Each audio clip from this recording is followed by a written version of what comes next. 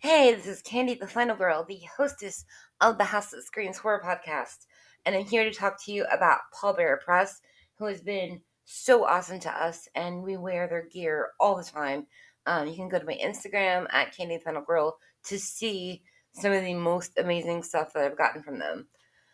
But just head to paulbearerpress.com today and explore a catacomb of horrors, where classics such as Suspiria, The Evil Dead, Maniac, Return of the Living Dead, and so much more. Don't miss out on your chance to live your nightmares. Become a creature of the night with Paul Bearer Press. And here's a treat for you. Our loyal followers and listeners, use the promo code HouseScream10. That's HOUSESCREAM 10 at the checkout, and you'll get an extra 10% off all apparel. Some restrictions may apply, such as a sale or anything like that that's going on. But otherwise, get in there, get yourself something amazing, and tag me in your post. Thanks a lot. When you need mealtime inspiration, it's worth shopping Kroger, where you'll find over 30,000 mouth-watering choices that excite your inner foodie. And no matter what tasty choice you make, you'll enjoy our everyday low prices, plus extra ways to save, like digital coupons worth over $600 each week. You can also save up to $1 off per gallon at the pump with fuel points. More savings and more inspiring flavors make shopping Kroger worth it every time. Kroger, fresh for everyone. Fuel restrictions apply.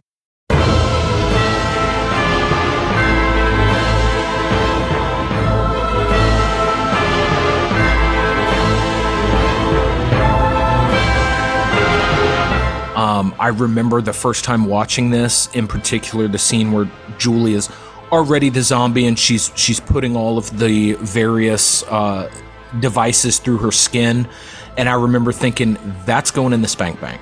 That tracks. That tracks.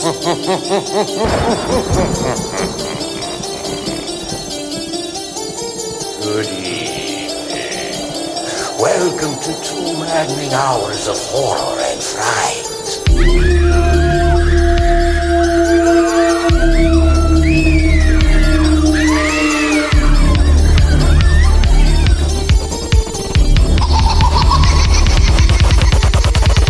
The fuck is wrong with her? Don't worry about it. Don't you ever feed her, Issy?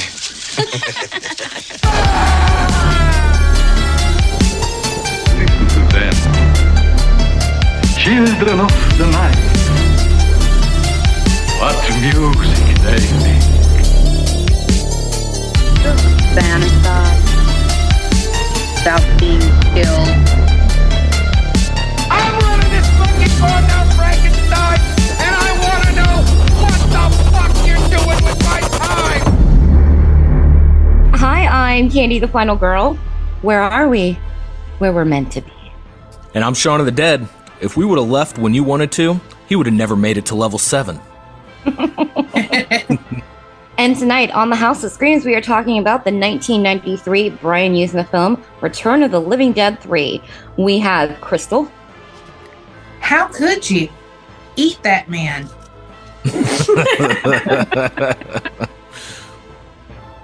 We have Dave Gurman.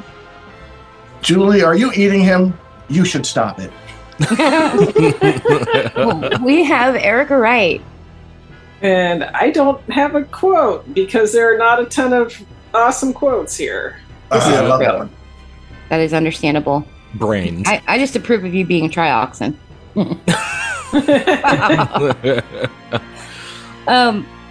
This was Shaun of the Dead's pick, so he is going to start out the conversation on Return of the Living Dead 3. All right. So for those of you that watched this and absolutely hated it, I apologize. We remember Deadly Friend, and that was a bad pick for all of you. I found this movie not long after it hit VHS, which would have been late 93, early 94. I was 14.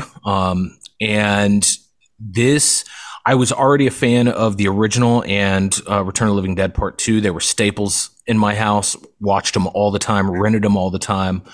And so I can't remember, Candy had asked me, because I had a subscription to Fangoria for a long time when I was a kid.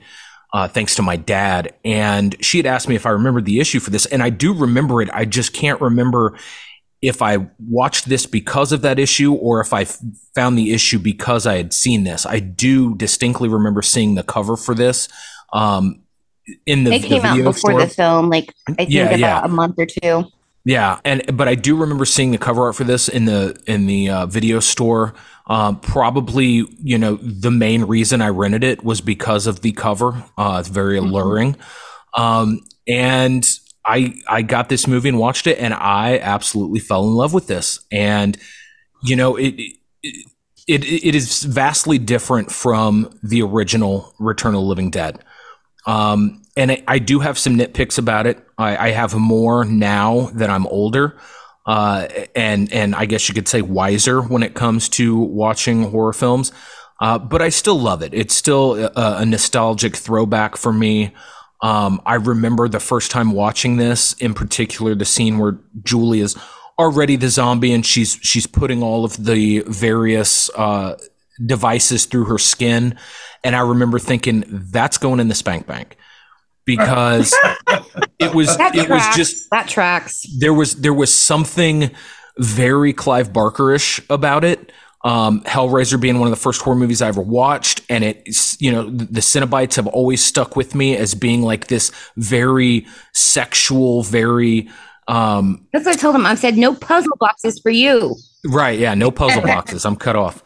But the story in this isn't great. But it's supposed to be a love story.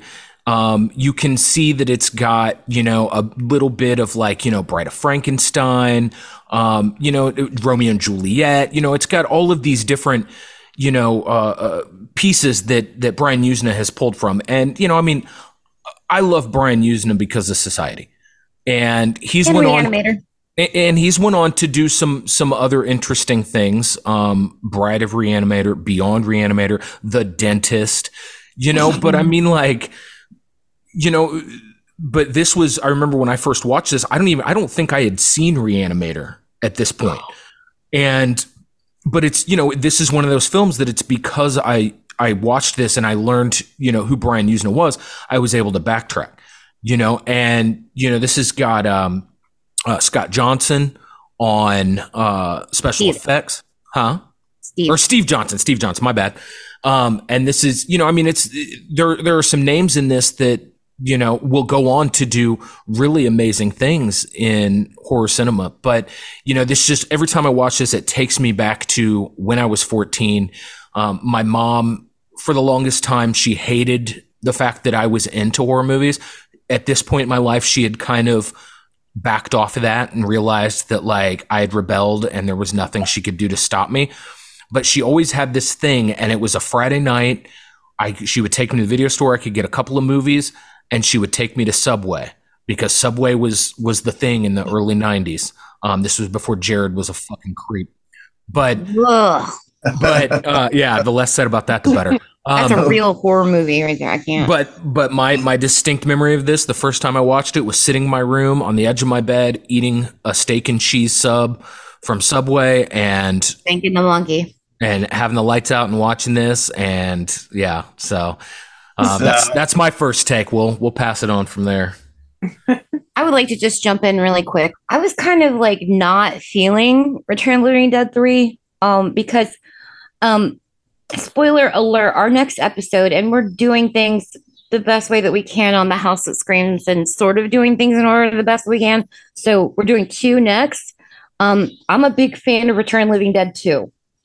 And a lot of people are like, oh my God, you're so sacrilegious. But the first movie's great. Of course the first movie's fucking great. It spawned sequels. I mean, it's like iconic. It's the first perfect score on our show. But 2 was, cheesy, whatever, but I love it. And we'll get into that when we do 2. But 3, I'm kind of like, you're losing me. I mean, there's Brian Usna like trademarks in it. It very much feels like a Brian Usna film, especially Bride of Reanimator. It feels very much. And, he's gone on record to say that, he did all the things that he did with Julie and wanted to have that journey because, his female monster in Bride of Reanimator did not get a lot of screen time. But But, you know, I respect the hell out of Brian Yuzna. He's wacky. He's bonkers. And we've talked about him a lot on this show. Yeah. And recently, I think we covered Dolls. And Brian Yuzna's all over the fucking place. Yeah. I like Dolls. I think I was maybe one of the nicer people to Dolls. Me and you. Crystal and I picked it as a team. So Crystal and I were the nicest. But you know, like he's all over the place. And, you know, I'm like Sean, Society is fucking the tits. I love it. But, you know, there's an iconic moment, of course, in the first film that we talked about with the Fan of the Flames, you know, Frank takes off his wedding ring and puts himself into the incinerator and and we get this ending. So this is really about the love story. And I like love stories. I'm just like that person, you know, love my Gone with the Wind shit. You know, I love love stories. Even if they're not happy. So, you know, we get this ending, which was my opening quote. Where are we? Where we're meant to be, you know, to put themselves, you know, he puts them in the incinerator. But you know, with the love story, you kind of throw me out there in the middle, Brian Yuzna and writer that I didn't write down your name, Penny, maybe? Penny something. It starts with a P. Anyway, doesn't matter. I'll get back to it. Was I wrong? John Penny. Penny. Okay, John Penny. I was very close. Look at me not writing stuff down and getting it right. I'm surprised. Very surprised. But anyway, it's like, so he knows that she's dead. He brings her back to life. He knows, and they see this really awful thing happen. But he still is like, I'm so in love and I hate my dad, so I'm going to bring her back to life. And this can't possibly go wrong. And I'm like, dude, come on. Okay. And I'm still invested, you know, I'm still going. But when he fucks her, when she's dead, after she's already eaten brains and she's thinking about eating that guy while he's fucking her. And then he's thinking she's moaning about that, but she's like shoving that thing through her hand. And it's like, okay, you know, this is necrophilia and you're fine with it. Love is saving the day. Love is making this an acceptable thing. And it's not okay. Like, how far do you have to stretch your mind to go, I'm fucking a corpse, but it's okay because I love the corpse. And it's fine that she ate brains because I'm going to make sure she doesn't do it anymore. So I'm going to like really get another trip to Pound Town. I'm like, oh, dude, come on. I can't remember exactly when I saw this. I think it was like when I was like, I don't know, freshman or sophomore in college-ish age. And I was also drawn to the cool cover art because Julie is really cool with all those homemade piercings. And I think I'd seen some of Brian Yuzna's other films. Like I definitely seen The Dentist and had seen Society, but also I don't think I had seen Reanimator at that time because I did not have access to it. Oh no. None of the local rental places had it, and I ended up eventually getting a used VHS from Amazon or something, or eBay for like over $50. And that was before they had like any, I don't know, DVD, you know, reissues, although it seems like there was some kind of DVD special edition that came out a few months after. I spent a bunch on a used VHS. But whatever. But I don't know. I wasn't like super impressed with it when I saw it. It was the R-rated version. And then I realized that there was also an unrated version that showed like a lot more of the gore and kind of like the body modification scene. With the R-rated version just cut that down to almost nothing, if I recall correctly. Yeah. So seeing the unrated version definitely helped. That said, I feel like it isn't, you know, like it's definitely not on par with the original Return of the Living Dead. It wasn't terrible, but it just wasn't, like, didn't have quite the same magic, we'll say. I will agree with that. All right, Dave and Crystal, you guys got something to say? No, you go ahead. Ladies first. Go ahead first. I don't know why we're still taking out anger on Dave's choice of children shouldn't play with dead things, but I feel extremely punished here. I hate I all know of it's you. mainly me with children shouldn't play with that things. I'll take the blame. I did it. I did it. I liked it. I don't know. I did not like it. Um, I got my revenge with pieces. So what had happened was, this whole series missed me somehow. Yeah, I was no. shocked you'd never seen the first one. No. Never seen the first one. No, and I've been a little under the weather for the last like week or so. We started watching the first one A couple days ago. at the beginning of the week, and I fell asleep on it every time. Not that it was a bad movie or anything. It's just I was medicated. So I finally watched the end of that today at work. But we watched this one last night. And oh boy, this was a movie and not a good one.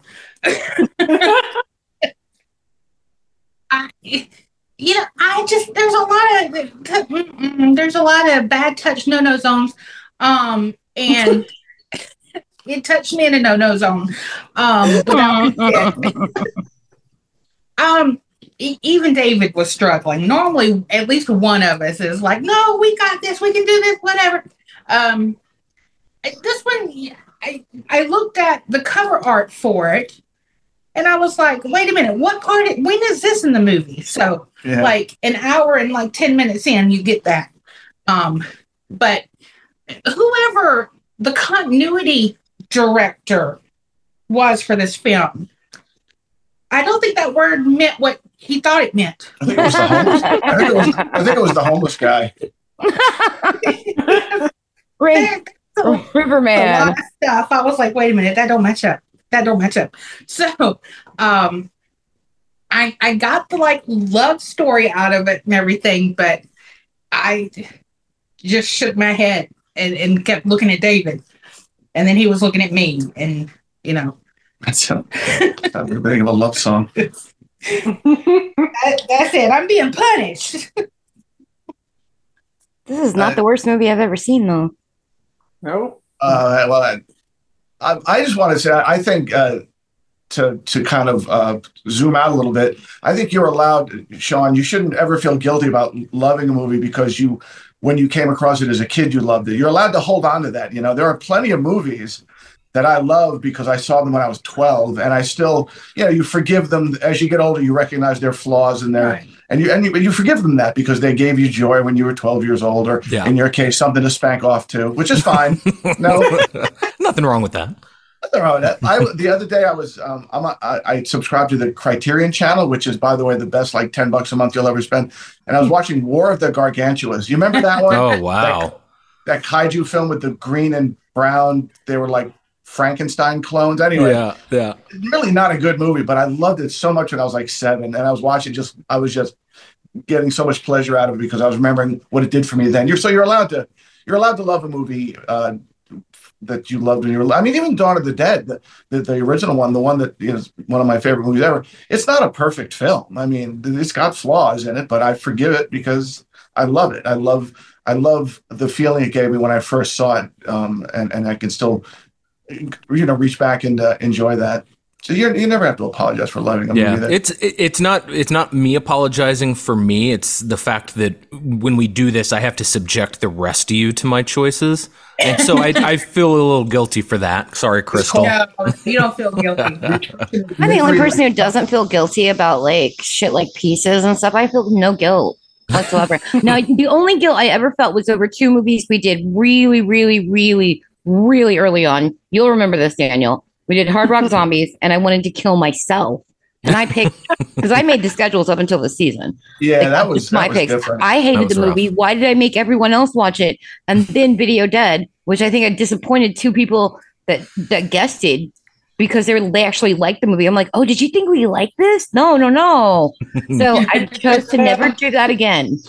Never. So and I think it's hilarious. We got it running on the TV right now. The girl Julie, the main girl in it, she's supposed to be all moody and I guess sort of pre-emo. I guess that's what they were going for. Grunge, honey. She's grunge. Yeah, she's very grunge. They're going to Seattle. Like, God, most depressing place on the fucking planet. She's wearing a lot of eyeliner and her blossom hat.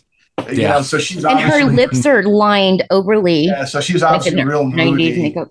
Yeah. Yeah. The fucking 90s. I hated the 90s. They sucked I was ass. trying to place the hat. I mentioned the hat. I'm like, there's something about that hat. And Krista goes, Blossom. So that's what it was. That's a Blossom hat. Yeah, her black- I was unfortunately in high Meg school in the Ryan 90s, in and every it was the 90s worst. rom-com. Yeah.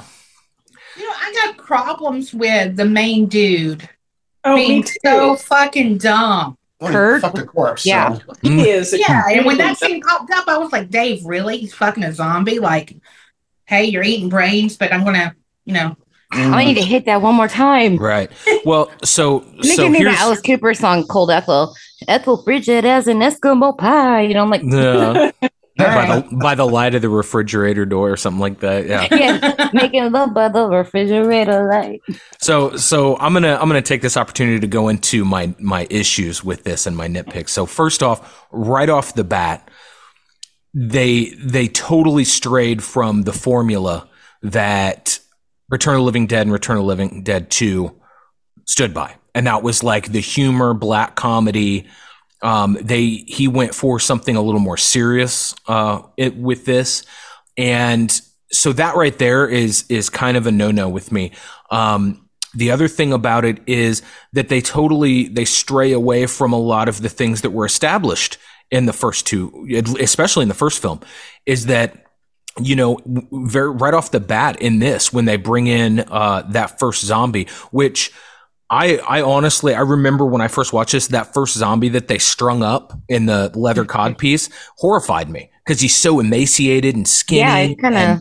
And a homeless man. And I thought that the makeup they did for his face was really well done. And it was just, for me at that age, it was horrifying. But right off the bat, you see they hook him up to the EKG. And the only way that they know that the trioxin worked is because his heart rate. But yet in the first one, that's how you knew that Frank and Freddie were dead, was because they didn't have a heart rate. Yeah. Well, even in this one, Julie says, I can't feel my heart beating. Right. And So it's like, and so it kind of, you know, stuff like that kind of threw me for a loop. But the other thing in this is that this uses a trope that became wildly popular in the 80s and obviously straight into the early 90s, and that is the magical Negro trope. Oh, yes. yeah, that's upsetting.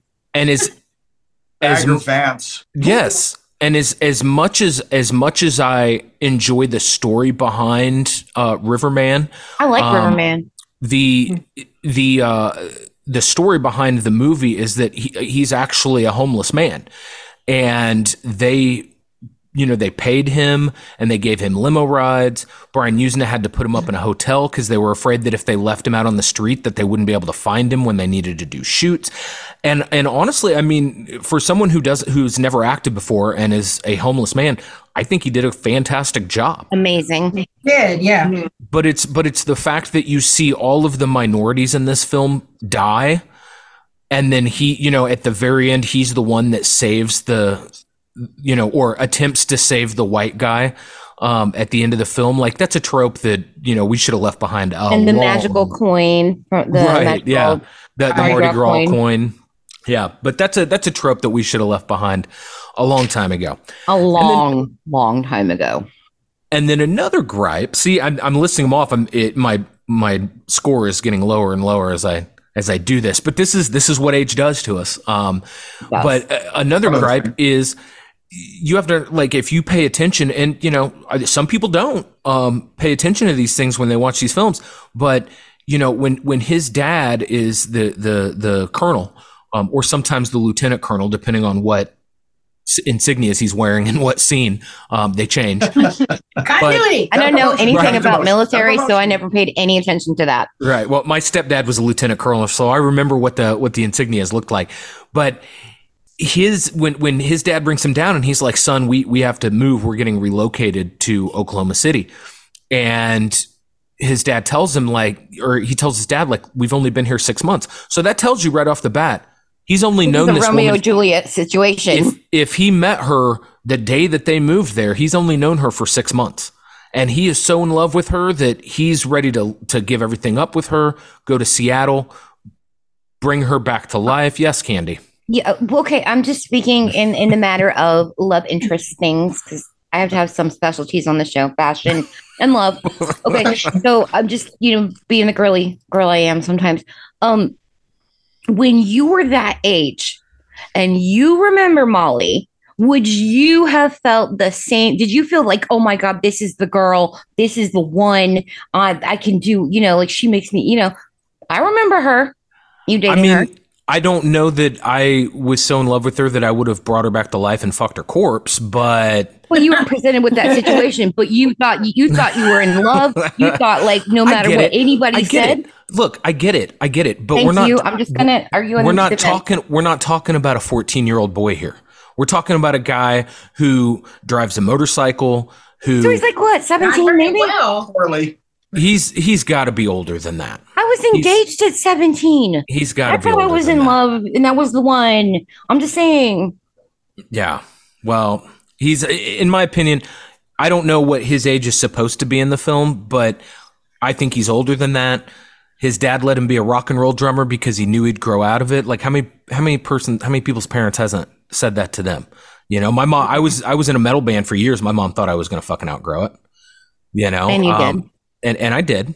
But it's the whole thing. Like he's only known her for at most 6 months, and he's fallen in love. He's obviously fallen hard, and he's willing to put his dad's life at risk, put his life at risk, put the whole city at risk because a horny teenager. Yeah. But I think it's bigger than that. I think it's like you think at that age, some people are very idealistic about love, and you think the higher the stakes, the more the love is strong. You know what I'm saying? Yeah, but you look at how their relationship transpires over the course of that.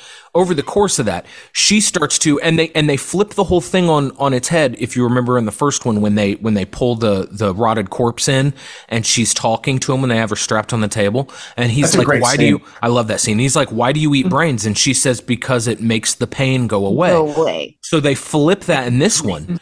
And she says the pain makes the hunger go away. Now, I think that's pretty interesting. I think it's pretty interesting to think that, okay, if I just self-harm, it's going to keep me from eating these people. It obviously doesn't, because she goes so far as maybe it makes her feel more alive to feel pain. It makes her feel more alive because she's kind of a hybrid at this point. She's not, up to this point, we're used to seeing corpses that are reanimated via the trioxin. And these corpses have been dead for a while, whereas she just died and he brought her back. So she's kind of stuck in that limbo state. At least that's the way I kind of viewed it, is that she's kind of half alive, half dead. She has these memories. She can talk. Whereas if you look at Riverman, when they're in the facility, he can't really speak anymore, but he still has those memories. He still recognizes the coin. And so he's able to use that ability to save Kurt. But I don't know. It's the older I get, the more I see this. Like once she starts feeding on people, he gets more abusive towards her. At one point, after she eats Riverman, he like bashes her across the face with that fucking pipe. Yeah. And it's like, love being what it is. If I loved somebody so much that I would bring them back to life, I honestly think that the second I saw them eat somebody, I'd be like, nah, that's it. We're done. Dad, and she's there would right here. certainly be no fucking of that person. Right. Yeah. Well, I mean, even the point, like, and this was the first sex scene we see was right after they left that facility. She hadn't even died yet. Yeah. And they're having sex, and you can tell she's just like not even into it. And she starts talking about, seeing this dead guy get brought back to life. And it's like, okay, we're going to have to. Well, our first scene of her, she's burning her hand, and they're like, stop it. You think you're so edgy. Right. And she's like, eh. So, I mean, like, we're getting set up for this. Well, yeah, she was edgy. Didn't you see the skull and crossbones pin on her jacket? That was my first time. Yeah. And the snake. And the snake. She shopped at Hot Topic. Yeah. Hot Topic did not exist then. and they were going to go to probably Spencer's Gifts. And they were going to go to Club. They were going to go to Club Hell later. So, if you're going to Club Hell, yeah. Oh God, don't even get me started. I'm imagining. I'm glad that you referred to him as his name, Riverman, because we started watching the movie, and then like halfway through, when shit starts happening to him, I was like, "Oh no, not Rain Man!" I didn't even remember his name. But that dude was so fucking cool. He's like my favorite character. Yeah, Riverman was like really amazing. And everything. I will say one of the humorous things, and I don't even know if it was meant to be humorous, but I thought it was funny, was right after, when they're in that convenience store and you have the run in with the Latinos and that are playing the video game, and you have the Oriental shopkeeper who tells them they need to get out, and they end up shooting him. When they leave and they go and they get in the grocery van, and the shop, the convenience store clerk comes and he opens the door and he gets in and he sees the cops pull up and he's like, no, wait, I'll just go with them. And then they drive off and he falls into the back. Like, I don't know if that was meant to be funny, but I thought it was fucking hilarious. It was pretty funny. Pretty funny. Well, I just want to say, in that grocery store scene when she's looking for something to eat, and she grabs the snowballs. Yeah, I was like, and let me just visibly say gross. But whether you're a zombie or not, snowballs are not a good snack. They're not the way. I'd rather lick pavement. Yeah, I mean, yeah, that's. I don't know that proved that she couldn't eat food just because she, turned her head at the snowballs. Everyone does. No one likes snowballs. No, Sean likes snowballs. I do like snowballs. I do like snowballs. So he might be dead. No. He might. Yeah, his grandma would bring them over, and I'm like, Sean is the only person who will go 5 feet near these fuckers. As long as they're not expired. My grandma had a problem keeping well, so unexpired food. It was their age group. Yeah, I think that's all grandparents. Yeah, my parents, we threw her stuff. Cleaned out my grandma's house completely, and there was stuff that was older than my son. Yeah. That's what grandmas are good for. Expired there was food. Candy hidden from the 80s because she would buy a bag of candy. And then she would give me and my brothers each like one piece, and then she's like, "I'm gonna hide it from you kids." Well, I found all of it when I cleaned out her house. What year was that? 2014 maybe? Yeah. And I was like, "Oh fuck, dude!" And what I found with it were mice had nested because she was the pack rat, and then she had gotten dementia, and she went to live with my aunt. So we cleaned out her house, and dear God. Yeah. Oh yeah, my grandma, you would find circus peanuts that you could nail a house together with. I mean, they were like had been there so old that like you could just use them to break fucking glass. You know, if you leave Kool-Aid long enough, it will liquefy. Yeah, I found that out. I found out a lot of interesting science experiments. Circus peanuts also a terrible snack. Yeah, I actually like circus peanuts if they're fresh. Well, you like snowballs? I like circus peanuts.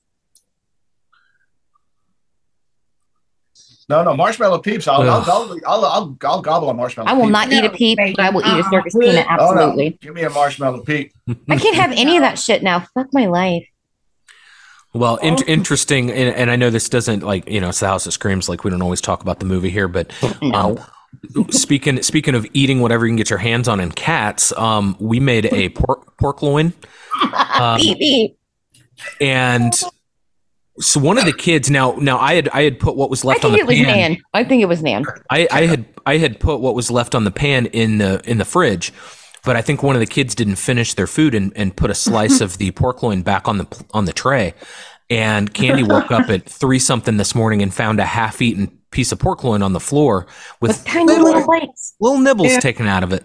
Well, they were pretty big, but they were by a tiny mouse, meaning it could only be BB because Brenda is 12 and Beans is 5, and he's fat, lazy fuck, doesn't move too much. You have to bring treats to him. He's like, I want them, but I won't come to you. Fuck you, human. Yeah. But BB is like, he's just turned 1, and he's like psychotic, and he ate a fucking piece of pork loin, and I'm like, God damn it, baby. 3 in the morning. I don't want to clean this shit up. He's a son of a bitch.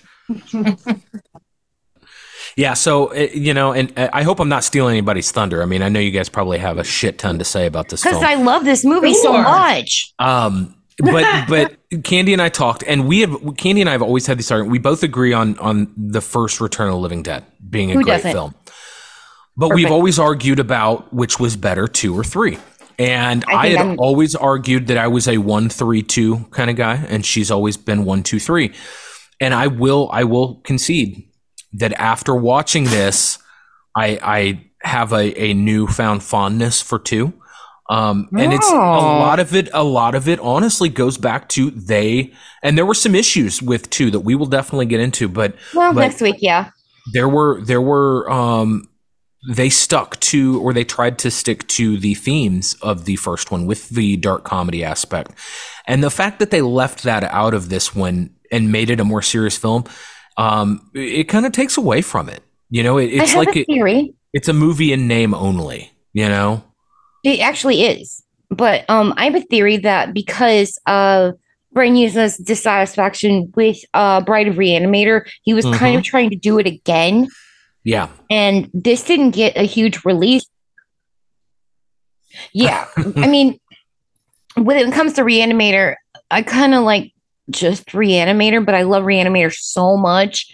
Like, for, you guys talk about some of these childhood films, and we've done some of them, like Monster Squad and different shit like that you watch as kids, and some people still hold on to the fondness. Some people are like, oh wow, it's not as good as I remember. Like, did I get raised on wine while everybody else was raised on Kool-Aid? Because my mom was a horror fan, and she showed me Reanimator when I didn't even understand the head giving head scene. I was like, what's going on? This doesn't seem right. I don't understand, but it feels wrong. And she's like, oh, well, let me explain. That's my mom for you. She's a fucking nut.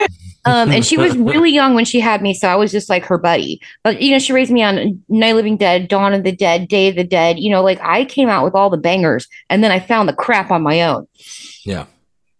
So I don't really have a lot of, all my childhood fondness are for these like revered films. So everything that I found that everyone hates, like Pieces, I found that shit on my own. Yeah. No one to blame but me. But that was the beauty of the video store back in the day. I grew up in a video store. It was like, and we've talked about it before with, the video store versus streaming now is like now, when you're going to pick a movie, if you land on crap, like you can just easily back out and you're not forced to watch it move and on to have something the experience. else. But when mom took me to the video store on Friday and I had to rent movies for the weekend, I was stuck with what I got.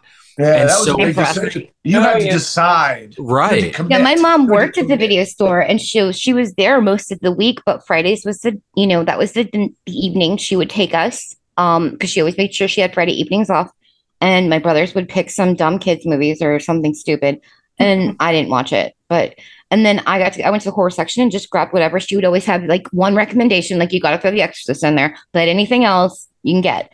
But, I picked some really shitty fucking movies, and I was stuck with them all weekend. But you best bet, even if I hated it, I watched it again. Yeah. I watched Hard Rock Zombies about 3 or 4 times. I just want to say there's this feeling that I think no one gets anymore because, like Sean said, you can just change at any time to a different film. That feeling when you rented a movie and you put it in and like you're 10 minutes in and it's not grabbing you yet, but you're like, okay, another 10 minutes and you're 20 minutes in and like by that 45-minute mark, you're just depressed and you're like, God, can this be over? But you got to watch it because like you said, it's the 2 movies you rented this weekend. So you're watching that motherfucker. That's your weekend. That's one of the worst feelings, that hopeful anticipation as it decomposes into but just I have a fondness for that feeling, though.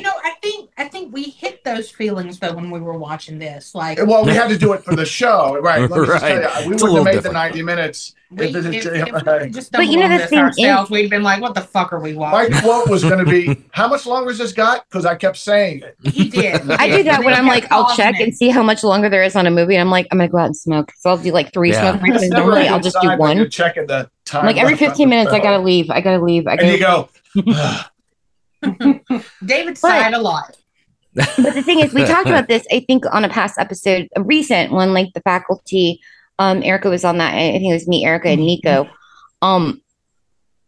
There was something still magical about that feeling. Whether you got a movie that was bad or not, there's something magical about that feeling. Like, I have a fondness for that. Even if you got a bad movie, like, you were still going to watch it a lot because that's what kids do. Even when you're a teen, you're kind of like, I'm still going to do it. Even like you play a shitty video game, you're like, I'll beat it again. Why not?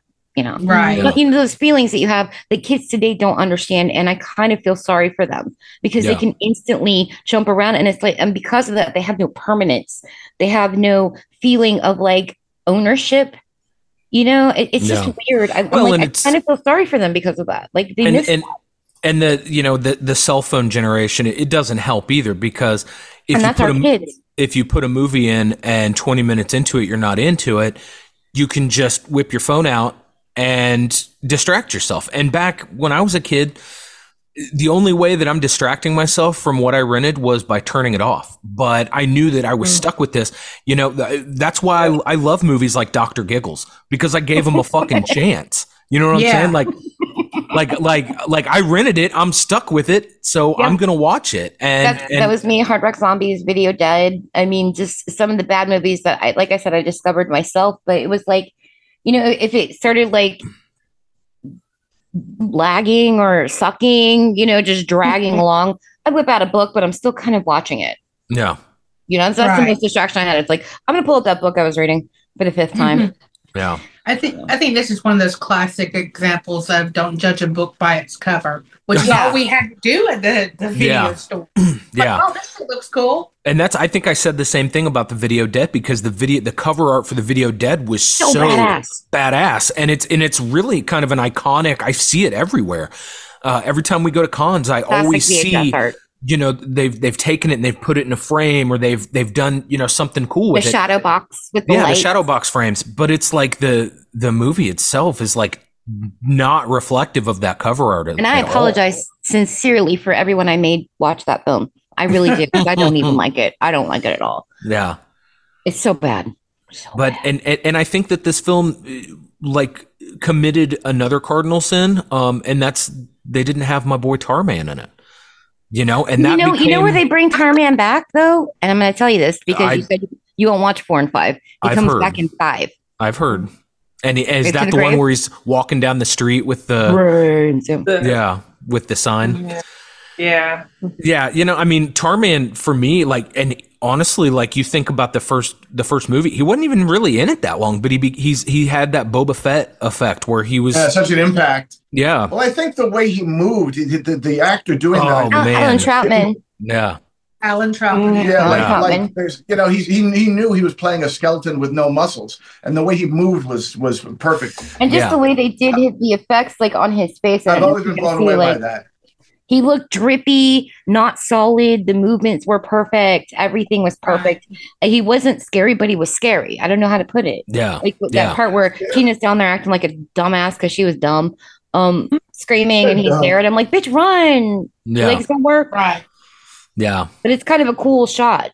And I did see some stuff in the comments or the when I was looking up for shitty reviews, that, you know, people were complaining that, you know, oh, they're tool bearing zombies, you know, like that first zombie, he grabs that spatula and he starts stabbing it. And I'm like, does everybody forget that in the first one, Tarman literally used a fucking winch? Yeah, he used and wrapped the chain and to yank that door off. Like, yeah, they were fucking tool. Even Romero zombies were tool bearing. In the very first, in Night Living Dead, he grabs that fucking brick in the fucking door. He uses a rock, and when also he's one holding a chair leg or something and whacking on the people. Yeah, and then you know, just the matricide in Night of the Living Dead, you know, where Karen kills her mom, like she didn't even eat the bitch, she just stabbed her to death with a trowel. Like that was vicious. Yeah, the sound effects during that scene still, and just like kind of the slowdown of the sound and the splatters in real time. But you know, we're talking 93. The 90s were not a great time for horror films. Candyman. In Search of Darkness is doing the first 4 years of the 90s. It fill out their survey because I already have just talk about like what you want to talk about, like if they include it, but like, and then they're going to do the other half of the decade. But I'm like, well, this is about the best part of it. The middle is really the worst. I mean, later 90s, okay, sort of. But early it's like 90s, okay-ish. This is the decline of the zombie craze, and you know the 70s and the 80s, zombies were a huge thing. 90s, the zombie craze kind of dies off, and then you know it starts to make a resurgence. But it just it didn't feel like a Return of the Living Dead film compared to the other two. He actually wanted to call it Kurt and Julie. And he actually preferred the title that I think it was in Europe or Italy. I can't remember, but it translated to Mortal Zombie. Yeah, Mortal Zombie. I'm thinking Mortal Zombie. Yeah. Dun, dun, dun, dun, dun, dun, dun, dun, dun. But, you know, I mean, this is, you know, again, like they could have named this anything else. They went with Return of the Living Dead 3. You know, that's fine. I have nostalgic feelings for this film. And I have fun watching it. But again, you know, a lot of Yuzna influence in this with when she pulls his head off. And it's just the long spine with the head at the end, and he's you know, and some of the zombies look pretty cool. But the one thing I think that all of these films did get right is the absolute ineptness of the military and the government. In all three films, they're losing barrels. They can't keep track of shit. In this one, they're trying to make these, you know, bioweapons, make these super soldiers out of zombies. And it's like, I read a short story about that when I was. And they have this gun that shoots this projectile that freezes their brain, but it takes like 4.5 minutes to reload the fucking thing. Right. Like, who thought that like was that a little good idea? like meter has to go, and I'm like, that's not very effective, is it? Because you need those seconds. Right. Yeah. You know, I mean, prototype. You know, we'll figure it out. Right, yeah, which I think we've learned they're not. No. And the mild racism with the Hispanic people. I know. I was gonna say that. You know, they're feeder man, hey, because all Hispanics talk like that. We know this, right? Fucking Speedy Gonzalez, right? It was hilarious. One of the continuity things I point out to David was in that scene where she rips his head off and all of that, and the scene before that. Dude's calling him Felipe, and then he rips the head off, and he comes back, and the girl's like, Philip? Well, she wasn't him. And calling the wrong name. And in the 90s, did gang leaders hang around convenience stores playing Street Fighter? I don't remember that. I don't recall. That comes like Tony I'm Montana from the Midwest. We don't really have gangs. Dragon We just have hill jacks. That comes up in shitty reviews. Just that's funny. Teaser. Nice. I want to point out something funny to you.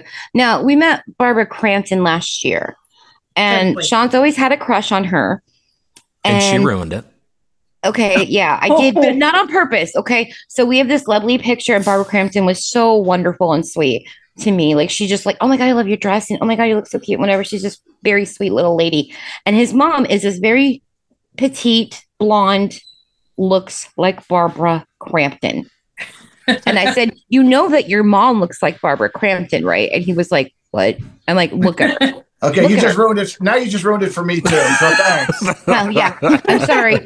I mean, his mom's gorgeous. She's fucking gorgeous. And they're like close to the same age. So they both had the real beautiful blue eyes, the blonde hair, real petite, pretty vivacious women. I'm like, Barbara Crampton looks like your mom. Now, here's the other thing is he's always gone on for a million years because I've known Sean since childhood. But about how hot Julie is. And, we get together and I'm like, I have 23 body piercings. I don't wear all of my piercings all the time. I have like 4 in right now, but I'm not going to go into all of them either because people don't want to know that. But I have a lot of them. That's for the Patreon. Yeah, that's for my OnlyFans if you really want to. No, I'm not even doing that. That's private. Private. I have to stop at about like here because that's TMI. But I do have 23. And so he's like, just like when we talked about Evil Dead Rise, he's like, the more fucked up Alyssa Sutherland gets, the hotter she is. And I'm like, and you're like that with Julie too. The more shit she puts in her, the more piercings, because she's got like nipple piercings and she has lip piercings that kind of come and go. Like first there's one, then it's gone. Then there's 2. Continuity. Yeah. I used to wear sometimes occasionally I'll wear a hoop here, but I'm pierced in a lot of places. And I'm like, what are you trying to do here? Are you trying to project onto me? They're trying to fucking porcupine. Because am I some edgelord? And believe me, I've tried and it doesn't work out. So that's why I was like, I'm Julie, obviously. I have more piercings than anybody who's ever been on the show combined. Yeah, but like I said, like it gives off that a very heavy Clive Barker Cenobite, type that's feel. Concerning. Yeah, kinda. But You're into some this weird is shit, what man. this is what I grew up with. This is what I grew up watching. I was watching Hellraiser at 8. So maybe there's some unseated trauma there from when I was a kid that I like chicks who like to get pierced.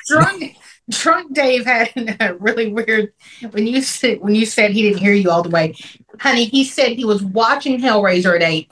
Dave went, "There's 8 of them." Well, there's more than 8. There's more than I think there is more than 8. There are more than 8 Hellraisers. I think the first one I saw when I was 4. But I stopped at 2. I do 1, 2. I'm done. Well, the first 2 are absolutely the best. Exactly. Don't go any further, please. Yeah, I'm begging you. When Daddy Bradley, when Dave was telling him we covered that, and a lot of people like too, Daddy Bradley went, "They're wrong," and I was like, "Yes, sir." I like 2 a lot. I prefer 2. I prefer 2. Yeah.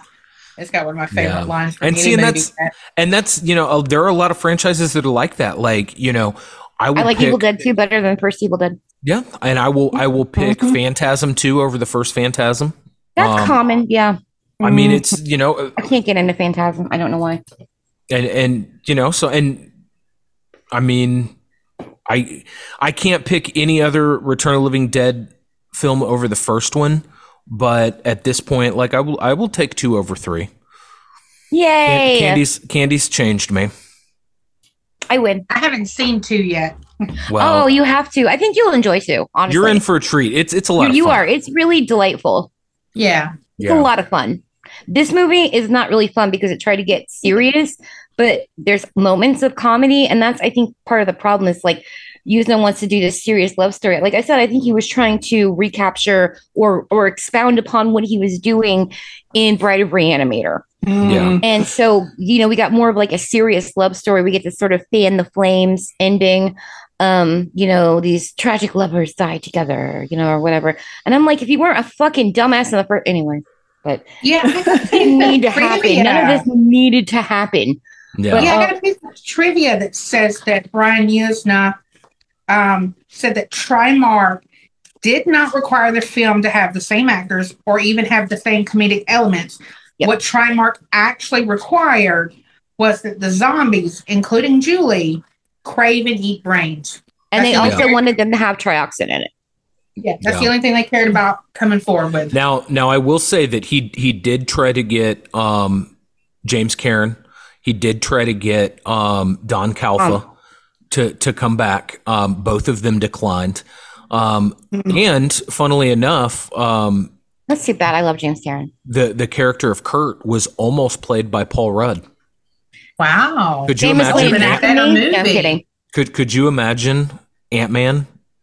That would have been a I could imagine Paul Rudd in it. I could too. Yeah. He was too busy doing Legend of Zelda commercials at this time. He was and Mac and Me, right? Yeah. Oh my God, I love Mac the and Me. Mac and Me thing where he was like, "Here's a clip of my new movie," and it was always the kid in the wheelchair flying off, which is hilarious, and it shouldn't be. It should not be funny, but it's hilarious. And Mystery Science Theater it should be famously covered it in on the Gauntlet, which is season 12. Yeah, if you're interested in seeing something really hilarious. But yeah, like I could pretty see nice. Pretty nice. He would have had that 90s haircut that Kurt has. And we got to think about let's think about 1993. Several of us were in high school. Or almost in high school. And I mean, I was a freshman, but it was like the worst time. Like music sucked. I'm not a grunge fan. Fashion was ugly in the 90s. I preferred the 80s and I didn't dress typical 80s. I was kind of like the bad chick in the 80s, like the leather gloves that are half the fingers cut out and like the ripped jeans and like the, heavy metal t-shirt, like an Alice Cooper shirt that's like ripped on one side or something. Yeah. Like that kind of fashion of the 90s. I'm like, I don't know what to fucking do here. This is ugly. So, they're cashing in on, before Kurt Cobain has committed suicide, all the big music's coming out of Seattle. So of course he's going to run away and be a drummer in Seattle. And I'm just like, could this be more 90s? Like, this is the worst thing that ever happens. God. Yeah. That was the most punishment for me. It's like, oh God, the 90s. No. Oh, no. I love the 90s. I hated them. It was just an awful time for music. It was an awful time for everything. Horror went through a big slump. Horror just got really sterilized. Yeah, sucked. Although, I mean, there are a couple examples. In the Mouth of Madness is one of my. In the Mouth of Madness, Candyman, Event Horizon, which was much later. That was after I was out of high school. Later 90s, pretty good. Scream, my senior year. Scream's okay. The first one's pretty good. I mean, it's got Rose McGowan in it, and it's got Matthew Lillard. I'll take it. But I don't like what Scream made horror happen. It was bad for a while because of Scream. Anyway. Right. So like the 90s were like the worst. When the 2000s hit, I'm in my 20s. I'm like, oh, music's good again, and fashion is pretty cool, and like I'm digging it. Yeah, so like this just kind of brought out that hatred I had for specifically 1993. Yeah. I really hated that. That was like the worst year of the 90s for me. And like this movie traumatized me. Well, speaking of traumatizing, do you guys want to hear some shitty reviews?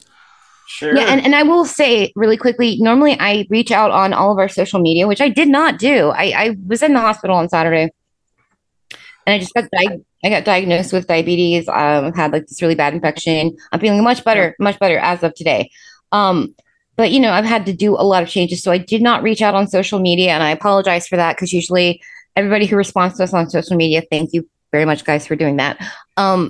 Usually has some great reviews for us. And so I didn't do that. And so I don't have any ammunition to counteract that. We're going to have to do that in our reviews if it's possible. No. Well, I will give a shout out to my buddy Rob, the Cinema Drunkie, because this is one of those movies that we both shared a mutual love for. I remember you guys talking about it. And I hope if he's listening, I hope I'm not breaking your heart, buddy. By disparaging some things about this film, but my tastes over the last 30 years have changed. So it's I also still think I'm influential on you, and you are kind of influential. You point out some of the things that maybe I don't want to see in defense, but you do make some valid points. Crystal.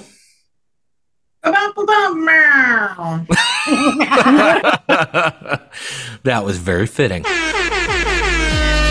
on these haters, I be shitting on these haters. Shitting on these haters, I be shitting on these, shitting on these, shitting on these, shitting on these, shitting on these haters like I took a laxative. Yeah, boy. What the fuck? So first off, Rotten Tomatoes scores, the critics gave it 55% and the audience gave it 40%. Oh, so critics like this more? As I said prior to recording this, there were a ton of shitty reviews, but a lot of them were very serious. So I had to go through and pick the needles in the haystack that were actually kind of humorous, because nobody wants to. Struggling. Nobody wants to hear serious reviews. That's no fun. So our first one comes from the aptly named Jeff Poot, and he says, "I guess this is a zombie movie. This is worse than the time I got diarrhea at Barnes and Noble's." Bathroom food. They have really nice bathrooms. My kids have all these memes really quickly, and one of them, because memes now are like not just pictures; they're like on TikTok or something. And one's like on TikTok, my daughter sent to me, and she's like, everyone, they put laxatives in the air at Barnes and Noble because everybody apparently has diarrhea there. And I told Candy it's because every Barnes and Noble has a Starbucks, and the smell, like the second you smell that coffee, my insides just start moving. So that's because I eat 8 of those fucking cake pops. Cake pops. Oh yeah, that'll do it. God damn. Those things are crack. Our next one comes from Jim. He gives us a third-person review. Once upon a time, a young Jim was super interested in this film. Blame the poster designer. Upon seeing it, then seeing it again decades later, his opinion is thus: everyone in this movie is stupid. Yeah. My name says this movie sucks rotten sack. Rotten sack. That's it. That's the review. Worst first date ever. Just Stillmaker says, does Brian Usna know he can make movies that aren't boring? Oh my God. Dave, this one's for you. This is from Murph and Turf. The early 90s, when a street gang would attempt to murder you for hindering their high score on an arcade game. Yeah, hey, fuck with me while I'm playing Dragon's Lair. I dare you. I dare you. Yeah. Water eater. Who doesn't love a bunch of casual racism? Sandworms says, after an incredible first movie, this really does become a terrible series. You know what? I can get behind that. Definitely a downward spiral. Yeah. Alex KP says, the absolute dumbest fuck that ever walked the earth could shit a ton of bricks and they'd be smarter than this dumb piece of shit, Kurt. Yes, I agree. No lies detected. Oh my God. The dumbest fuck ever. I can't stop laughing. That's kind of close to what I plan to say for my review. So, Building material related, yeah. Carter Ludwig says, I, for one, trust the U.S. to do their horrible Geneva Convention breaking experiments with complete responsibility.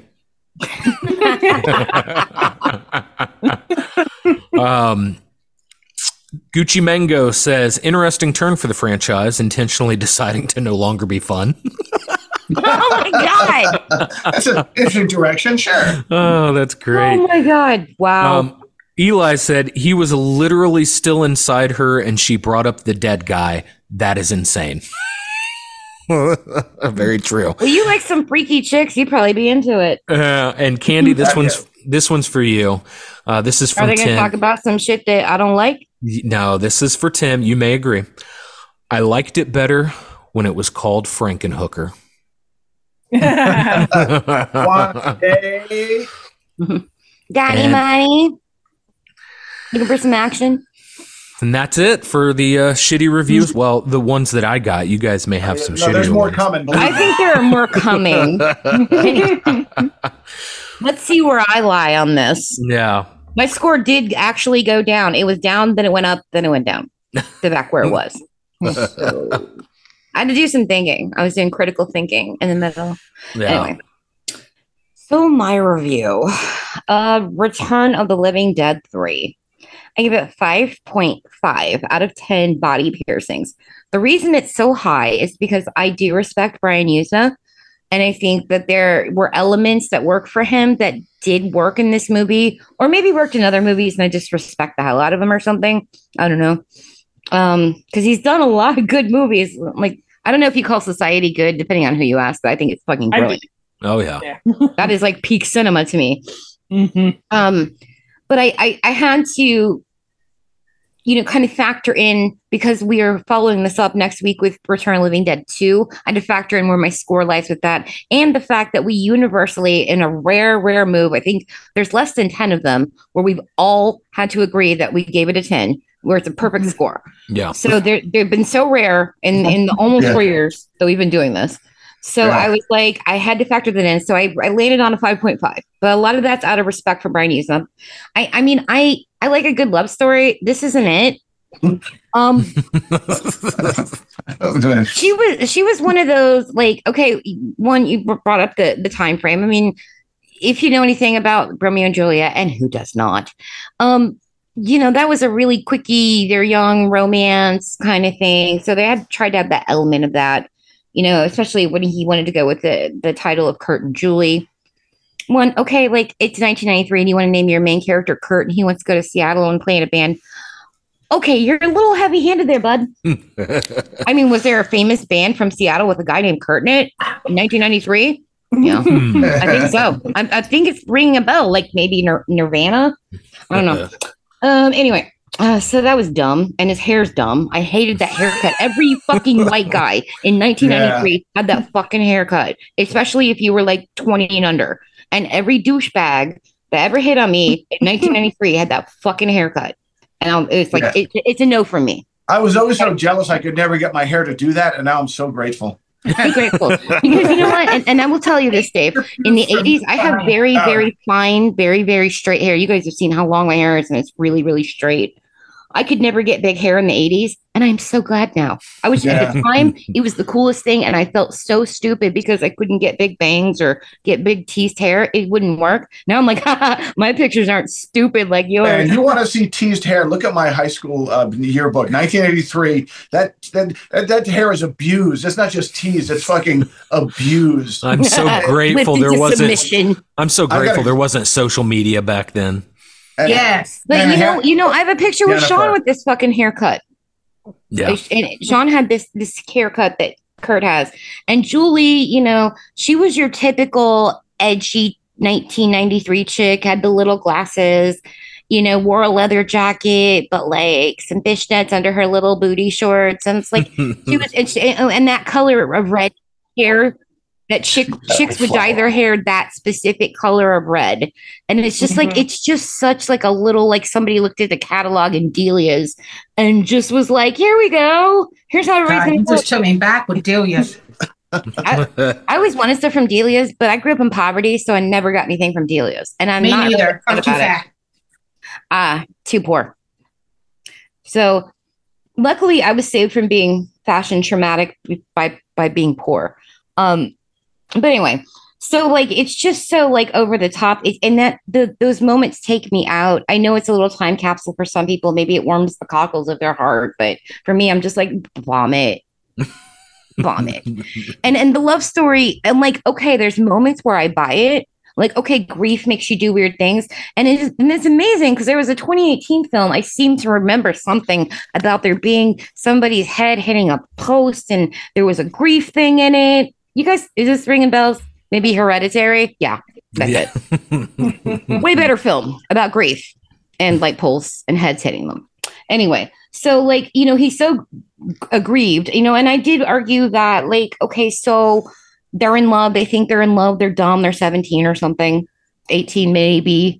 I'll give him maybe on 18. But if his dad can make him move with him, he's got to be under 18. I mean, come on. Like, that's old enough to like drive a motorcycle or something. Whatever, it doesn't matter. Not that important. I just keep stressing on these stupid fucking details because it's the stupid details that keep me from being invested in this. I want to like it. I want to be nicer, but I just keep finding the mean things. Anyway, so like the love story, I just try to stay invested in it as much as I can. He's into this edgy, weird chick. And obviously he's got some weird shit going on. If like he could be like, I can't believe you're eating brains, please stop it, blah, blah, blah. But let me tap that shit. I mean, you gotta imagine like that can't feel good. This is a literally dead woman. Like, what's going on down there? I was a little curious as a woman because there are certain things that need to happen during sex. And Miss Nurse over here knows what I'm talking about. How is this happening? And she's clearly got into it earlier. Yeah, I was like, yeah, you don't never want to be lewd. That's it's got to be a little some moisture issues. Yeah, and yeah, like I don't know. And she doesn't seem to like him in bed when we first saw her when she was alive, and then when she's dead, she's not even caring at all. Like, I guess go to town. I'm dead. I don't give a fuck. I keep going numb in places. I mean, just do what you're gonna do. So he's okay with that. I just don't know what you have to do. What do you have to do? Are you through yet? And then there's, you know, like, yeah, he, you know, Sean pointed out that, like, yeah, he gets abusive.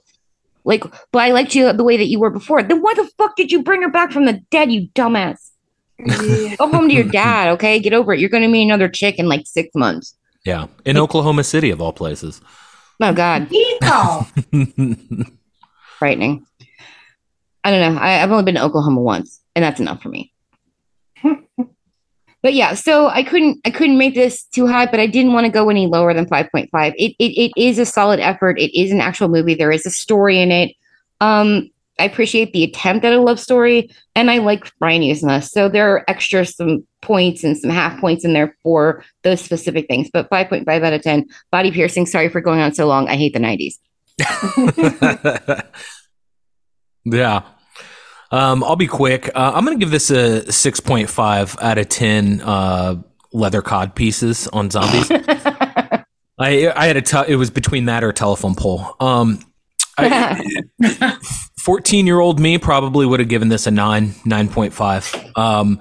And that's okay. And that's okay. I've sobered up since then. Still into weird chicks, though. Still into weird chicks. There are things about this film that I do love. I do have fun watching this film. I don't think that'll ever go away. At least I hope it doesn't.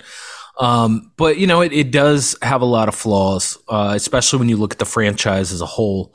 But you're right, Kurt. Like, I definitely could have. I definitely would have preferred a Paul Rudd version of this. Even with that haircut. And it's, the movie is what it is. We talked about the tropes and the covert racism in it. But, I do see the fact that she doesn't turn on him and she almost becomes his protector in this when they're in the sewers and, you have the gang trying to get to him and she ends up, taking care of Santos, and then of course the rest of it kind of ends up how it is, but then she kills Riverman, and that kind of changes things for him because Riverman was the only person that was really trying to help, leading all the way up to his dad's trying to save him and he's like, nah, fuck you, we're just gonna go over here and burn ourselves because he had gotten it's a little late. Yeah, because it's a little late for me. But that incinerator scene doesn't hold a candle to the incinerator scene in the first film, which in a whole film of like horror comedy was like one of those moments where you're just like, oh fuck. Yeah. I started to tear up when Fantasy Flames was playing and shit. I'm like, oh my God. Yeah. He puts his wedding ring. Puts the ring on there. Wedding ring on the squid. Yeah. Yeah. And James Karen too sells it. He sells it. And so if you're trying to recreate that or try to get that same feeling, you went about it the total wrong way because it just did not have that same feeling. But the love story. Right. But I love this film. It is fun for me and I have a lot of fun with it. So 6.5 out of 10 leather cod pieces. Okay, who would like to go next? Sure, I'll go. Go ahead. I apologize. For me, I'm sorry, but I'm only going to give this 2 out of 10. How much longer this movie got? The two things that I did enjoy, the sound that she makes when she hits that telephone pole was fucking hilarious. And the zombie that came out of the tank, the first one, when it kind of rips its own skull out of its shoulder, that was a pretty cool effect. I kind of dug Steve that. Johnson moment. Yeah. But, I think this movie would have done a lot better if they'd just given up on trying to connect it to Return of the Living Dead and just made it its own movie. Do it. We don't need the trioxin and all that. Because to try to connect this to the original Return of the Living Dead, in the words of Aretha Franklin in the Blues Brothers movie, "Don't you blaspheme in here." And that's all I got.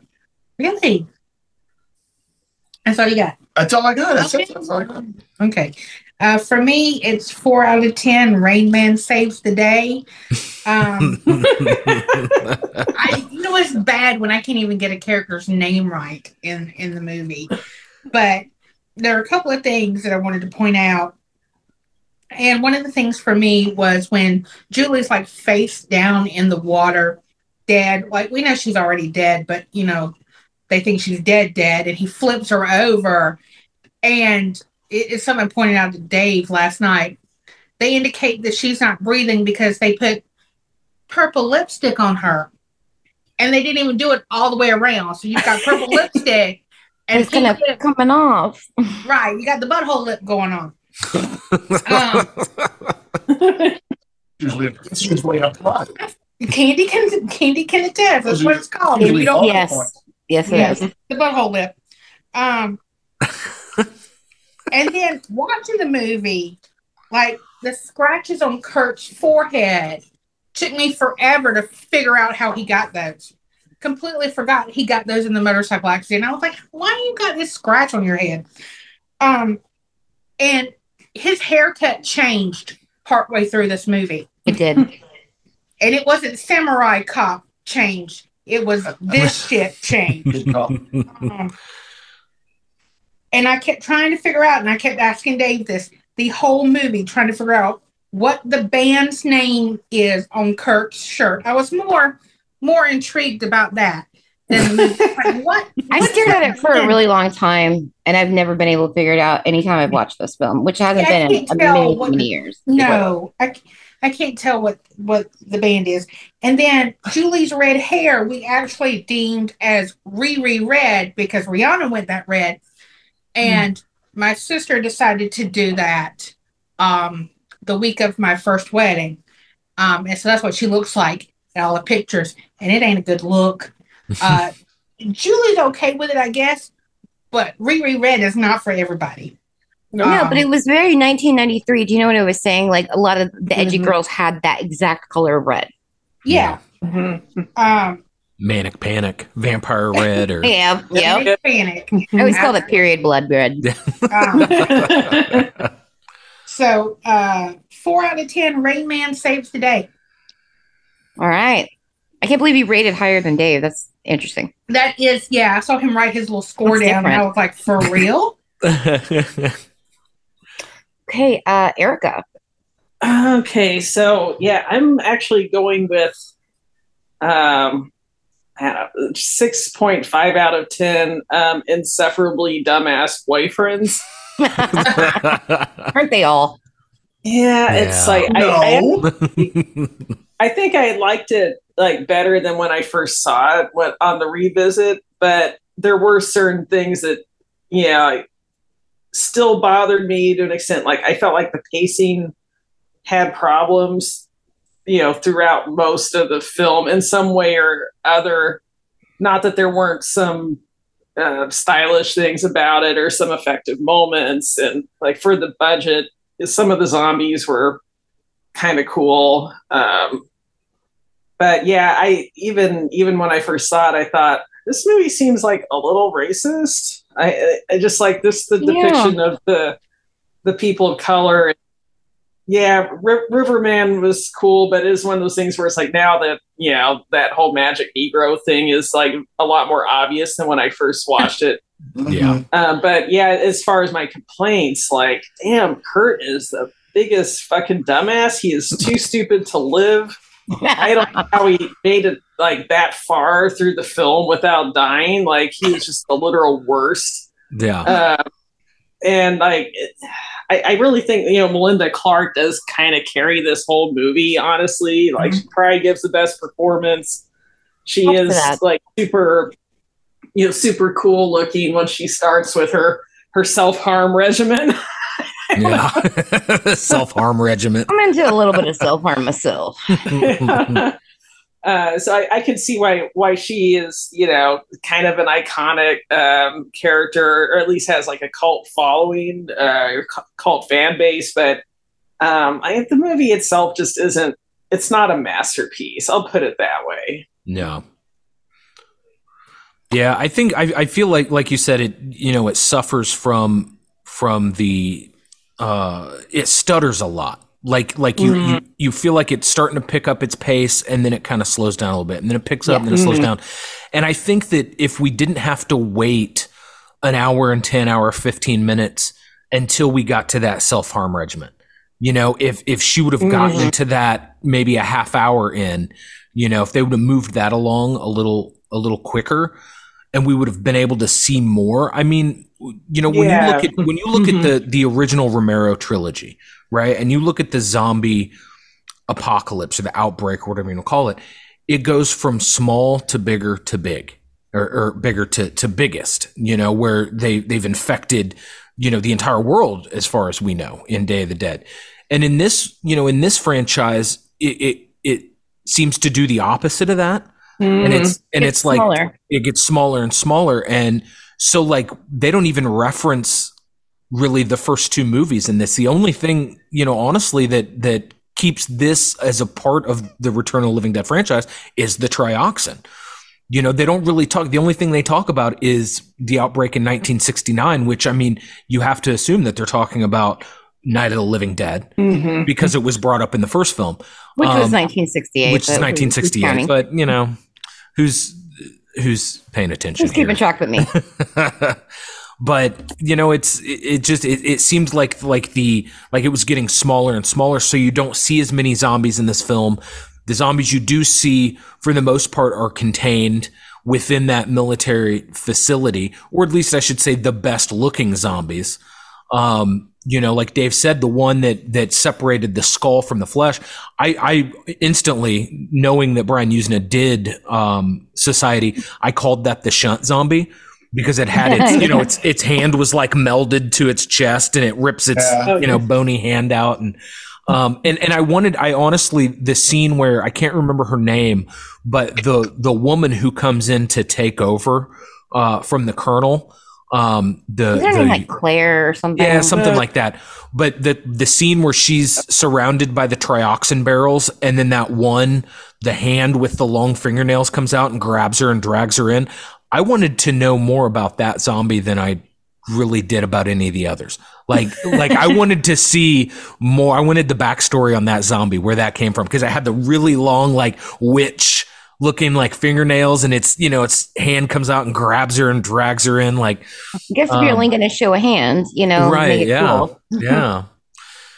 But yeah, that was Sarah Douglas. She was Ursa in the original Star Wars or Superman movie. Oh wow, that's I right. think she looked familiar. That's right.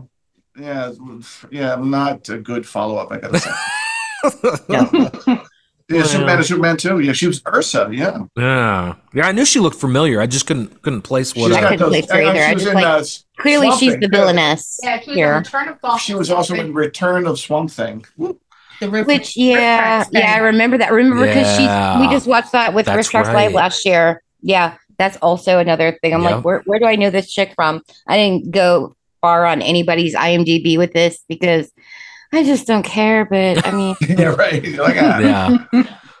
I told you I wrote 3 sentences, and I said them all within the first 5 minutes. I did.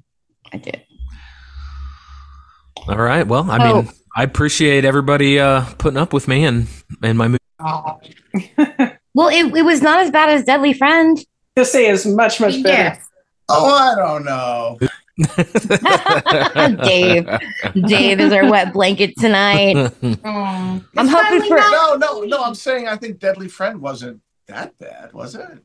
Yeah, it's that. Oh, it was. It was. And as you guys know, our little kitten, the one we were just talking about, that ate pork loin earlier. BB. He's BB. You know that song they play with him. BB. That's where his name comes from. He's BB. Literally 2 B's. So when the vet sends me stuff, it's like BB. I'm like, yeah, BB. Yeah. At least Deadly Friend had the basketball to the head kill, which is infamous in horror gore. I don't know if there's anything in this movie that stands out. But the rest of the movie sucks so bad. Well, this movie did have the box art. The box art of this movie was strong. Yeah. With her, this is really good, and it's like She's to Die For. Yeah, it was really strong. cool. That was strong. VHS art. I like that. I mean, I'm a big I would like to collect VHS art. Yeah. Because I remember when this came out. But it's definitely a classic cover. But as we know, there are some classic covers to some movies that don't deserve them. My favorite ones are the Disney knockoffs that are trying to make Grandma believe that it's the Disney movie she's looking for, but it's like the low rent knockoff one. The Little Mermaids, or when they try to just change it enough to not get sued by Disney. Yeah, right. Change the hair color and the name. Yeah. I love that. So funny. So I've been remiss. I think on the last couple episodes, I just didn't know I was unwell for a while. So I kept forgetting to do plugs. And we have quite a few plugs to do that I know that I have a million that I have to think of right now. First of all, I would like to say, please check out our Patreon. I will be uploading a shit ton of videos because I'm a couple weeks behind. So I've got I'm just going to try and put one up every day. On our Patreon, it's for $5. You get access to all of it, everything, which is our videos are infinitely more entertaining, I think, than the audio. Hopefully you also think the audio is entertaining. And if you like cats, you'll see plenty of them. Yeah. We do have 200 something episodes. Please, if you're listening, continue to listen. But if you want to check out the video, we're looking at cats. We're I'm constantly making faces and doing dumb shit. So like you're gonna see some fun things. So that's patreon.com/house that screams. Also, we are partnered up with Pallbearer Press. This code is good until the end of August at the moment, but it's going to be extended, so never mind, you can continue to use it. It's 10% off at pallbearerpress.com, but the code is HouseScream10, and it's 10% off all apparel, tapestries, hats, any of that kind of stuff. It won't be good for like the figures or anything like that, which we just got $125 I got number 18 of 100 of Tom Savini's Disco Boy at Horror Hound Weekend in Indianapolis this past weekend. And Tom Savini signed it, and he was so pleasant and sweet about it. He gave me he was just like, he kind of winked at me. It was so cute. Yeah. Anyway. Everybody says that Tom Savini is like super gruff, and he's a very quiet guy. Sweet to me. But when she pulled out that Disco Boy doll and showed it to him, he got the biggest smile. Nicest smile, and he winked at me, and he's like, "Sure, sweetie." And I was like, anyway. But yeah, Pallbearer Press is the shit. So please check them out, and you can use that code. We're going to be extending it through the rest of the year and be doing more with Pallbearer Press that I can't talk about. Yeah. So and check them out. Their shirts, their shorts, their hats, they're all great. We have plenty of them. Oh God, so I have so much. Definitely check them out. I could own stock, yeah. And they do the gore shirts, the shirts that you can't really wear everywhere. Like I have the Eye Splinter shirt from Zombie. I have House by the Cemetery with all the intestines and the hanging body and then the knife through the head. Yeah, so they have like they're not afraid to be edgy, and it's just two guys that run Pallbearer Press, and fuck, they're amazing. Anyway, and they like us. Yeah, we like that. Anyway, so yeah, Pallbearer Press. Also, Final Girl Cosmetics. There's been, we've been kind of a little slow on that. That's my bad. I've just had a whole fucking shit ton of things going on in my life, but I do have some things in progress. So Final Girl Cosmetics .makeup. That's me and Erica. I'll let her talk more about that. I would also, God, there's something else I'm supposed to plug and I can't remember what it is. This is what I'm supposed to write things down. Anything about Nico, Sticks and Stones? Oh yeah, Sticks and Stones movie. That's on Threads. That's on X. That's on Facebook. You can find that. I am a producer on the film. We are on a go. We've got cast the crowdfunding for the effects team is about to go live. I will be posting that on our socials, so please check that out. I'm co-producing that film with him, and I'm just really excited about it because it's turning out like fucking amazing. And the trailer will be coming out very, very shortly. Maybe by the time this episode's released, we may have it. So yes, so Nico Nice, my bro who could not be here, check out Sticks and Stones movie. And wherever you find candy, you can find me. Because I have a gun. No, I'm kidding. All right, I'm trying to be funny. It wasn't funny at all. Okay, Erica. I know you have things. Yeah, I don't have a whole lot to plug. It's just been an exhausting week with like 106-degree weather. Yeah. I did rescue a cat from a hot garage, though, so that was awesome. That's amazing. Yeah. You have another cat? Yes.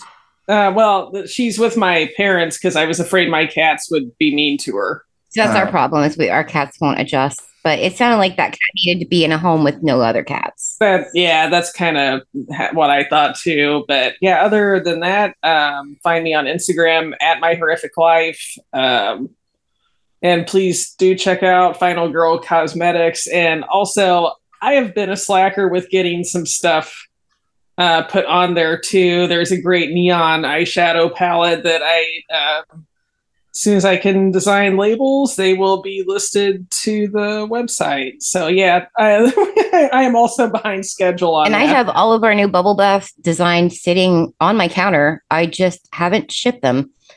And so they're really, really amazing. Anybody who's used them, they're shower gels and bubble baths. I use them all the time and they're fucking amazing. I'm pretty pleased with my work. I cook these up myself. So those soon. I'm gonna get there. Yeah, she just made me a Nag Champa hand soap, and oh my god, Sweet. It's fucking amazing. yeah, it smells great. It smells amazing. But also, I just didn't know, and I'm not trying to put you on the spot, Erica. Do you know anything about a crowdfunding for that situation? I do. Give me information. Yeah, I will send that information in a little bit, but there are a couple fundraisers that are both endorsed by the victim's family. One is to the it's a memorial fund to the co-op that Lori Carlton and her family owned. They had like a fresh produce subscription program, which although it's not a nonprofit, they did help a lot of people in the community out with free food after like some of the horrible storms that really messed with that region. And the other memorial fundraiser is to the Lake Arrowhead LGBTQ nonprofit.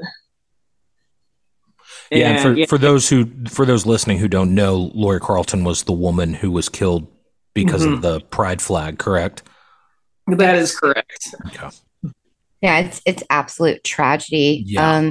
There are places here in Indiana, in the Midwest is a very scary place to be queer. And there's so many of us that are queer in my family, just in my house. But my brothers are both gay. And it's just like, it's scary around here. Like we live in like a really nice suburban area, but like, I'm afraid to put a pride flag out a little bit because we have too many Trumpers and psychos around here. And, you should never be afraid of that. You shouldn't have to fear that. And you definitely don't deserve to die for it. Absolutely not. Killed for that. So it's an absolute tragedy. Yeah, that was just such a disturbing case, and the fact that it happened in my friend Andrew Devoff's small town is like, I don't know, it kind of hit close to home, even though I don't live there. I've visited, there a lot. So yeah. But yeah, it would be if anyone listening wants to show their support, if you just look on Facebook, look up Lake Arrowhead LGBTQ, they'll show up right away. And I will also post them to our socials. Mm-hmm. Yeah, there's a link to their website there where you can donate. Yeah, and I know the story's gotten a lot of traction because I've seen it the last several days posted along, various big media sources. So, okay, Dave, and Crystal. No plugs. No plugs. Sorry. Anywhere you find Dave, you can find me. Especially now. That's right. You put a ring on it. Yeah, and that's a beautiful fucking ring. I looked at that ring, and I looked at my ring, and I was like, huh. Yeah, thanks a lot, Dave. Yeah. I was like, I think I need an upgrade. On our first date, she knew what this tattoo was. That's a keeper. Yeah, Aww. That's a keeper. I was gobsmacked. I don't know what it says about Sean, but he tried to kiss me at a concert, and I shoved him when we were Dave 14. asked for permission on our first date. Well, we were 14 years old and on acid. I'm a true gentleman. And I did hop a loogie on him when we were in, maybe junior high. Yeah. Yeah, I remember. I like to spit. Not in that way. Okay. Yeah, okay. Maybe so in that way. No. No, that's not what I meant. I mean, I like to expectorate. One thing I can't tolerate. It's my only, like, because I'm very big on my manners, but like I'll just, when nobody's around, I'm like, I'm gonna be unladylike and spit. I'm a spitter. Yeah. Makes you nauseated. Spitter and a burper. Fuck you. What the fuck, man? Could be worse. Mm-hmm. So now I have to watch 2 now. Yeah, we. I promise you guys that you'll like 2 better. But we did look it up, and we're kind of worried because the Rotten Tomatoes score for 2 was 5. Yeah, it's low. 5%. Yeah, a lot of haters. Look, it has a lot of haters because it is not. We'll talk about why that is. It is definitely not the first, but you get Tom Matthews and James Karen reprise their roles. And there's a funny little throwback moment in it that just is so comedic and amazing. We'll talk about that. Yeah, think of it like the Return of the Living Dead multiverse. Yes. Nice.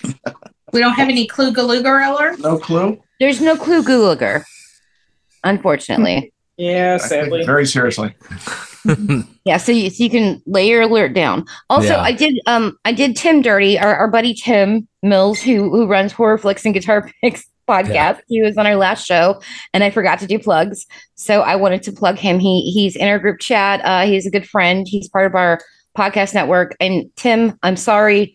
We Everybody, love you. please check out Horror Flicks and Guitar Picks podcast. I've been on a guest numerous times, and it's an amazing show. And Yeah. our friend Ren is also a monthly part of that show. Ren, who is frequently on this show. So, and Ren will be on next week. So, and and let me just say, we did Ian's podcast at the Dam 2 weekends ago. We did the car. Oh, yeah. oh, for the 1970. bucket list. He and I still haven't done Maniac, but I had been on his show as a guest on both of his shows. He is a great host. He does his research, man. Well, you know, the Yeah. funny thing about Ian is one, if you listen to Tim's podcast, the Horror Flicks and Guitar Picks podcast, for the 200th episode, he did trivia. And spoiler alert, Ian won. Yeah, he does. And then I feel vindicated. I did because place. I was a little worried about going with the car, but he loved it. So I felt it was a great episode. Well, We had a lot of fun with Ian's it. never covered Maniac. And see, between his old show, which he doesn't like to reference too much, but he did have an older show. He's been around as long as we have. And that's how Ian and I got to be friends, was 4 years ago. But I've been on his show the most frequent out of anybody. And he says he loves when I'm on his show because he doesn't have to host. Yeah, she takes over. I take over people's shows. I'm just so used relax. to hosting that I'm like, so Ian, what did you think of his? I'm like, oh shit, this is his show. That's okay. So I frequently guest host as well. Yeah, but he is a on great Podcast of the host, Damned. and he's a great guest. I love having him on. Funny. Your friend. We've We had a lot of fun excoriated with a few movies when we went on there. When we did Oh my Wrong god, his Turn. old show. We did some hilarious shit on there. Yeah, we did Wrong Turn on there and just I raked it fucked over that the movie coals. so hard it never walked right again. Just saying. And on that note, Yeah. On that Good note. night. I am like, I feel like I've been in a sauna, so I'm very moist everywhere. You look moist. I'm pretty fucking moist. I know my eyeliner ran. I had like a couple colors and everywhere. Whatever. I'm here. I'm queer, and I'm proud to be. Get used to it. That's right. Thank you guys for being here. I'm very excited for next week. Very excited. Yeah, good night, thanks, guys. everybody. Good night. Love you. Love ya.